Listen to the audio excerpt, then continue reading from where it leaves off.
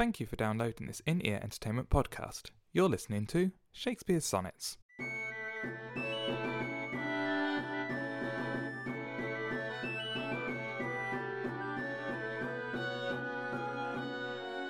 Sonnet 102.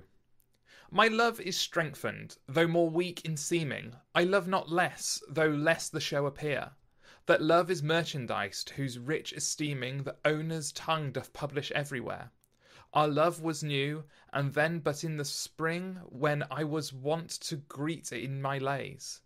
As Philomel in summer's front doth sing, and stops his pite in growth of riper days. Not that the summer is less pleasant now than when her mournful hymns did hush the night, that the wild music burthens every bough, and sweet grown common lose their dear delight. Therefore, like her, I sometime hold my tongue, because I would not dull you with my song. That was Sonnet 102 read in a really awful way. I am Mark Chatterley, and I am joined by a smirking Thierry Helas. You were always smirking. You look like you'd done something wrong then, and you were just waiting to be discovered. No, I just tried to suppress a cough. That's very nice of you. Thank you for that. Because I'm fed up with, because when you mute, I figured this out. When you mute Skype, so I don't hear the coughs, because you actually send me the sound that's recorded from your microphone, not from Skype. All the coughs are still in it. Yeah. I have to go through chopping out coughs. So it's very fun. You can see them though. Coughs are quite big usually, like quite spikes dramatic in sound. Yeah. So, Sonnet 102. I don't like this sonnet. I think it's got a really weird meter to it. A really weird... Sorry, don't use that academic term. A really weird rhythm to it. Well, I haven't read it out loud yet, but just from hearing it read, it sounded fine to me. Okay. I'll say that now. I'm going to hate it in about 15 minutes when I have to read it loud. But... Yeah. It didn't seem that weird to me. Oh, that's good. Okay, well maybe I did a better job at reading it than I thought I did. It didn't seem to, with some sonnets you kind of get into a flow and it becomes more, I guess when you're reading it becomes more of a performance because logically it's flowing in your head and you understand what each line means. This one just never hit that. Maybe it's a couple of steps too far removed from modern English or modern construction for that to happen. Sentence, yeah.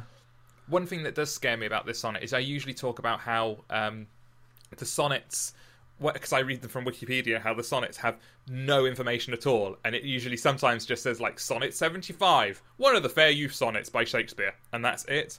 This one has the longest Wikipedia page for any sonnet I've seen. Seriously? Oh yeah, it's got a little box in it that shows the stresses and the syllables. It analyses each of the quatrains. There's a massive note section at the end. So this looks like a quite quite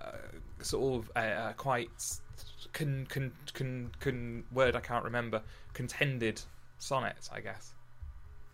I'm gonna load the Wikipedia page and see, because I just kind of read it as the main idea I got out of it is the Philomel sings only in summer's front, as in spring, I would assume.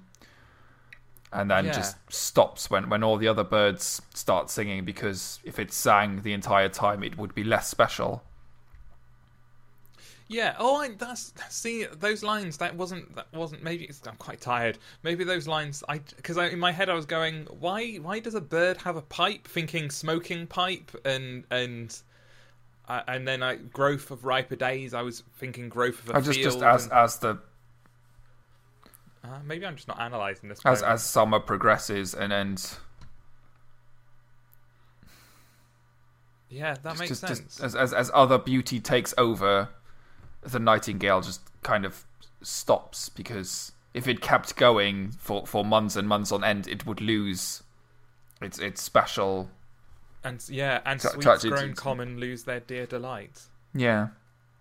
Oh, that's I love that. I like this now. And then at the end, therefore, like her, I sometimes hold my tongue because I would not dull you with my song. The idea that if he keeps going on and on and on about the beauty of the fair youth, it becomes less special. I mean, imagine it. Imagine if he wrote 102 sonnets about the beauty of the fair youth. It'd be ridiculous.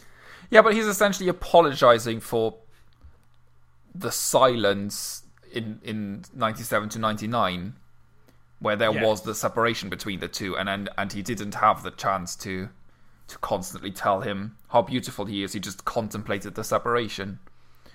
And now he's kind of going back on that and just saying, I could have done, but the fact that I didn't kind of makes the other sonnets worth more because they have more value. They're not a mass product kind of thing. Yeah, that makes sense.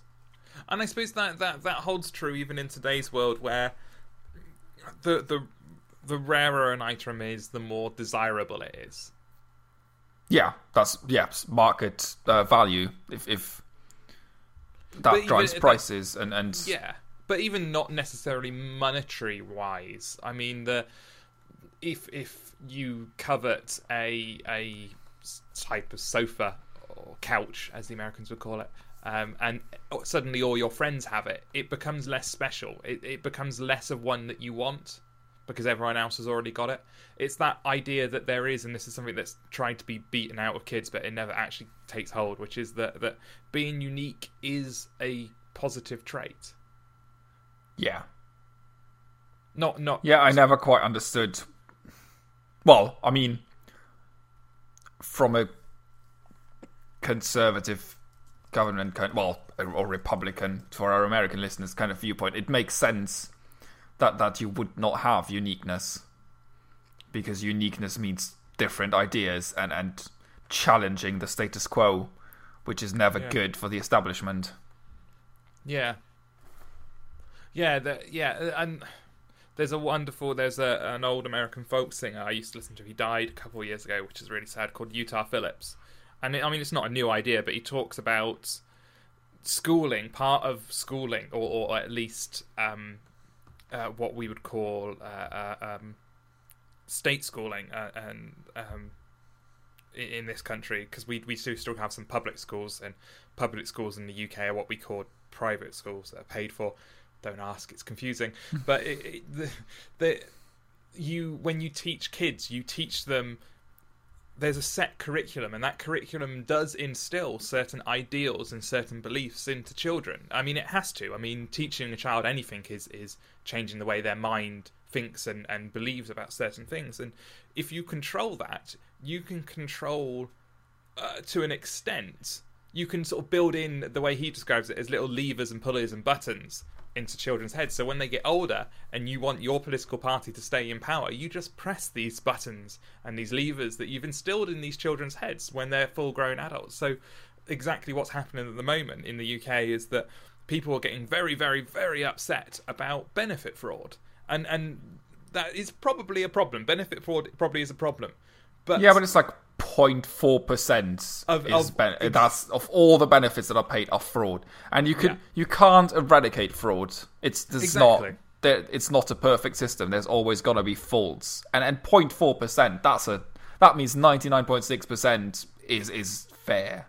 And the if you compare that money that is being lost through benefit fraud to what's being lost through tax loopholes and large companies going to the tax office and just negotiating how much tax they owe, which baffles my mind. It's so minuscule, but that's what people have been programmed to think is wrong, and it's a very powerful way of maintaining control. And I can't remember how I got onto this subject, but it's quite sad. I have no idea how you got here.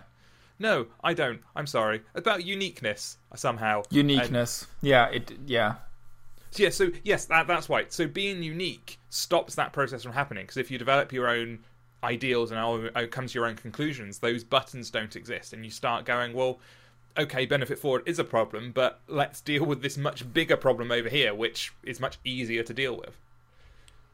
But it's not necessarily just adults that are the problem here, because you go to school and everything that I've heard about British schools, bullying is endemic to British schools. Yeah. And that stops uniqueness as well, because if you are unique, you're a target for bullies. There's if you don't fall into the set groups, whatever the groups are in British schools, if you're the geek who sits in the corner and reads Spider-Man comics, you're gonna, well, maybe not give up on your uniqueness, but I mean, you might physically have beaten it out of you, and then just emotionally tortured, and then just and you're gonna stop being that person, even if that's who you are deep down, kind of thing. And I suppose because we're talking about it as if there are some people who are unique and there are some people who aren't. What's No. I mean, everyone is unique, yeah. But some people tend to give up on it easier than others. And that's what's a real shame. Also, some people don't want to be unique, I would even say. Some people want to be maybe not even the pack leader. They just want to be in the pack. They want to be the sheep. They have no ambitions to because being unique is difficult. It's work. You have to figure out stuff on your own, and you can't just accept what people tell you. Yeah. It's hard. It's hard being a teenager. It's hard being an adult. And I think that battle doesn't stop when you leave school. And that's what. No, they lie to you. If you're a teenager, and they say that if you're an adult, you can do whatever the hell you want, it's not true. Mm-hmm. It's different kind of things you have to do. Yeah. But just because you can watch TV at 11 p.m. doesn't mean that you won't have to get up at 7. It's still. Yeah. It's not right. It's not. Yeah. It's really weird the way we teach children, prepare children for the world, and what we tell people is normal and what we tell people isn't normal. It really isn't the case. People there is a perceived notion of what is adult and what you should feel in any given situation, and that's what we teach is normal. And from my experience, it isn't. That ideal that all children need to learn to be outgoing and be able to stand up in a crowd and speak to everyone without feeling nervous is complete rubbish. I don't think there's very many people in this world who can get up in front of a crowd and just talk without feeling nervous. I've done stand-up to the point where I was getting paid for stand-up, which was very nice. And still, before I went on stage, and all the other stand-up acts that I was around, everyone is incredibly nervous. There are people throwing up that they are that nervous. And that's normal. So these are people who are pointed to as being extroverts who don't have a problem with public speaking. And yet they are so nervous about doing it, they're throwing up before they go on stage. Because that is what's normal. But the perceived idea of it's easy for them, they're extroverts, they can get up on stage, that's what's wrong. But that's what we teach children is right and what they should strive for. Well, that's every time you watch interviews with, sticking with stand-up comedians or people who do give talks and are in front of people a lot, there's always the questions of, oh, do you still get nervous? And they go, oh, yeah, every single time. And people just go, oh, but you do this every day. And it's just like, but it doesn't change. You're still going to stand in front of different 1,500 people or however many there are, even if it's 10 people. And you never know what's going to happen. It's not like going to work, sitting down, typing in the data in the Excel sheet, going home. I mean, if you screw up, then there's going to be problems. But it's very simple work compared to just standing in front of a crowd and then just possibly having people shout abuse at you or just throwing shit at you and then just, well, not literally shit, just throwing stuff at you. And we're not monkeys, thankfully. No. Well, we are an ape, but we're not that kind of ape. Kind of. But yeah, there's no. Maybe there are people who don't get nervous. I'm sure there are, or just have a minimal amount of yeah, because everyone's unique. But I suppose what it comes down to is I really dislike this idea that there is a set normal. And this is what you should... not to the point of... I suppose there is a statistical normal with the bell curve and things, but a set normal in the sense that if you are not feeling like this, you are wrong. And I think that's an incredibly dangerous ideal that we are propagating through school. Well, it's because well, the reason why so many people are on Xanax and various antidepressants and are in therapy and just because they've been taught that what they are is not normal and. Yeah. And I'm not saying, and I suppose with Thatcher, we shouldn't say that's not necessarily. There are people who are outliers, and there are people who are depressed, and there are people who have. I'm not saying that psychotherapy and there are people who have antidepressants are bad. There are people who are, like yeah. But the majority of cases, I think there is someone's been told something is normal, and then they realise they don't feel like that, so then they feel not normal. And then that becomes a self-reinforcing loop. Yeah. And it's I should be in charge of freaking country. That's what you should just replace Gove. That would be a really good start. Gove and IDS and Nick Clegg and Cameron and pretty much everyone in power right now, and all the Republicans in the US who shut down the government. And it's career politicians, and this is a big rant for another day, but career politicians are the problem. How can we have... And what's wonderful is we have cabinet shake-ups every sort of year or so, where someone who was Minister of Education is now Foreign Minister, which makes no sense, because surely to be that minister, you have to have some knowledge of that area. The Minister of Education should surely have had some experience of state education, not even to the point of going through the state education system, I would accept. But Gove has been public schooled since he was a child. He's never experienced a national curriculum. He's never experienced what it's like to sit in a classroom where supposedly the rule is you can't have more than 30 children to one teacher. I was in a class that had 44 people in it to one teacher. Wow. And these things happen, and he's had no experience of them. He's experienced a kind of teacher-to-student ratio of about 7 to 1. And how can he understand what's going... You're just getting me angry. I think he's proving very well that he doesn't understand. Has he done one piece of... has he said anything that teachers have liked yet? Bless him. He's created academies, and then there's been studies, because there's a Swedish model, and the Swedes enacted it about a decade ago, and now over like the mid-long term, they've realised that it enforces classicism and racism academies, that model. And especially when you allow academies to be set up around a single principle, like a religion. Yeah. Who would have thought that could backfire and ghettoise people? No one saw it coming, and especially now that the Swedes have saw it coming, and then they try and kind of fix the mistake. Gove is going, no, this is a good idea. This is fantastic. This is what we want in Britain. Let's do this too. When there are many other European traits that we should take up with schooling, like when the school day starts and when the school day finishes, and things like that, which have been shown in studies to have a much better effect on children's learning and retention, which we just ignore.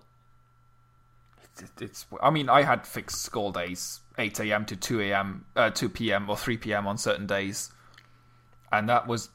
I mean, we don't have GCSEs or A-levels. You are in school until you're 19, done. That's just it. Yeah. And there is... I've seen, because I live near a college, I've seen just students standing outside at 11 a.m. complaining that they've had 2 hours of school that day. And it's unimaginable to me how you can only be in school for like 2 hours and not... How do you not have it? There's so much stuff to learn. How can you not have less than 6 hours a day of learning? How does that work? It just doesn't... It doesn't fit in your head, yeah. It doesn't... I don't understand that. And there are ways to do those 6 hours to make the retention a lot better as well. We know, and we tell students when they're studying for exams, you study for 20 minutes and then you rest for 10. And then you study for 20 minutes and you rest for 10, because that's a much better way. After 20 minutes, your brain drops off. And yet we still teach lessons in hour-long slots. What? We know. We tell kids that this model here works, and then we teach them with a completely different model. And I'm not saying there should be 20-minute lessons, but you could have an hour's slot for maths, but do it in 20-minute segments and make the slot an hour and a half so you've got all the breaks in. These things seem basic. I didn't realise that was... Is it actually 60 full minutes? As in one class is 60 minutes. 60 minutes. Oh, well, they were when I went through school. One class was an hour. Yeah. Weird. I mean, we called them hours, but when I started, they were 50 minutes. And then they became 49 minutes. Because it kind of screws with you, but in a good way. Because no lesson ever finishes. Time just kind of gets put in really weird ways. So you can't just sit and it's like, oh, this just... I don't know. You don't get programmed to know that at 10:02 it's over. Yeah. It kind of shifts throughout the day. Sometimes it's 49, it's 48, 47 kind of thing. And then you have breaks in between that are like 9 minutes or 49 minutes. So students can't go without doing some maths. This lesson is going to end in however long. You kind of trigger onto you know like the second lesson is going to finish at 9:38 kind of thing. Because after if you've done it for a few weeks, you know. But it's just, I don't know. I kind of liked it because it just never... It felt less it felt more random. It felt less fixed. Yeah. I quite like that model. That's quite cool. See, we should be in charge. Maybe I'm going to set up a political party. Who's with me? Come on, email me if you're with me. We're Chatterley for Europe. yes, sod the UK Parliament. Let's run. Just not even bother. Yeah. Let's create the United States of Europe and then just force down laws. I like that idea. We should do that. Because this is a podcast about the sonnets, you should really read Sonnet 102. That's I'll try that. That's okay. This has been a good couple of sonnets. Well, for us at least. Yeah. Sonnet 102. My love is strengthened, though more weak in seeming. I love not less, though less the show appear. That love is merchandised, whose rich esteeming the owner's tongue doth publish everywhere. Our love was new, and then, but in the spring, when I was wont to greet it with my lays, as Philomel in summer's front doth sing, and stops his pipe in growth of riper days. Not that the summer is less pleasant now, than when her mournful hymns did hush the night, but that wild music burthens every bough, and sweet-grown commons lose their dear delight. Therefore, like her, I sometime hold my tongue, because I would not dull you with my song. Ah, you even said that in with the pronunciation, the Shakespearean pronunciation at the end. You said sung rather than song, which is lovely. Well done. My brain just went tongue, and it's just like, that doesn't kind of... Yeah. Well, thank you very much for reading that. That was Sonnet 102 of Shakespeare Sonnets. I've been Mark Chatterley, and you can follow me on Twitter if you're interested in my random rantings. If you're interested in my random... Follow him! My random rantings tend to be on @Nufkin, Nufkin, or for more kind of in-ear related proper information, it's @InEarEnt. And I've been Thierry Hillis, and you can follow me on Twitter @SoundOfSeagulls, or TNGHR with 4 H's at the end. If you want evil Thierry. Evil Thierry is very funny. Tries to take over the world and puts people on kill lists. Yeah, I'm on that list, apparently. I don't like Everyone is on the list. Okay, that's how that works. You can only be further down on the list, but everyone is on the list. Excellent. We shall see you next time for Sonnet 103. Bye-bye. Bye.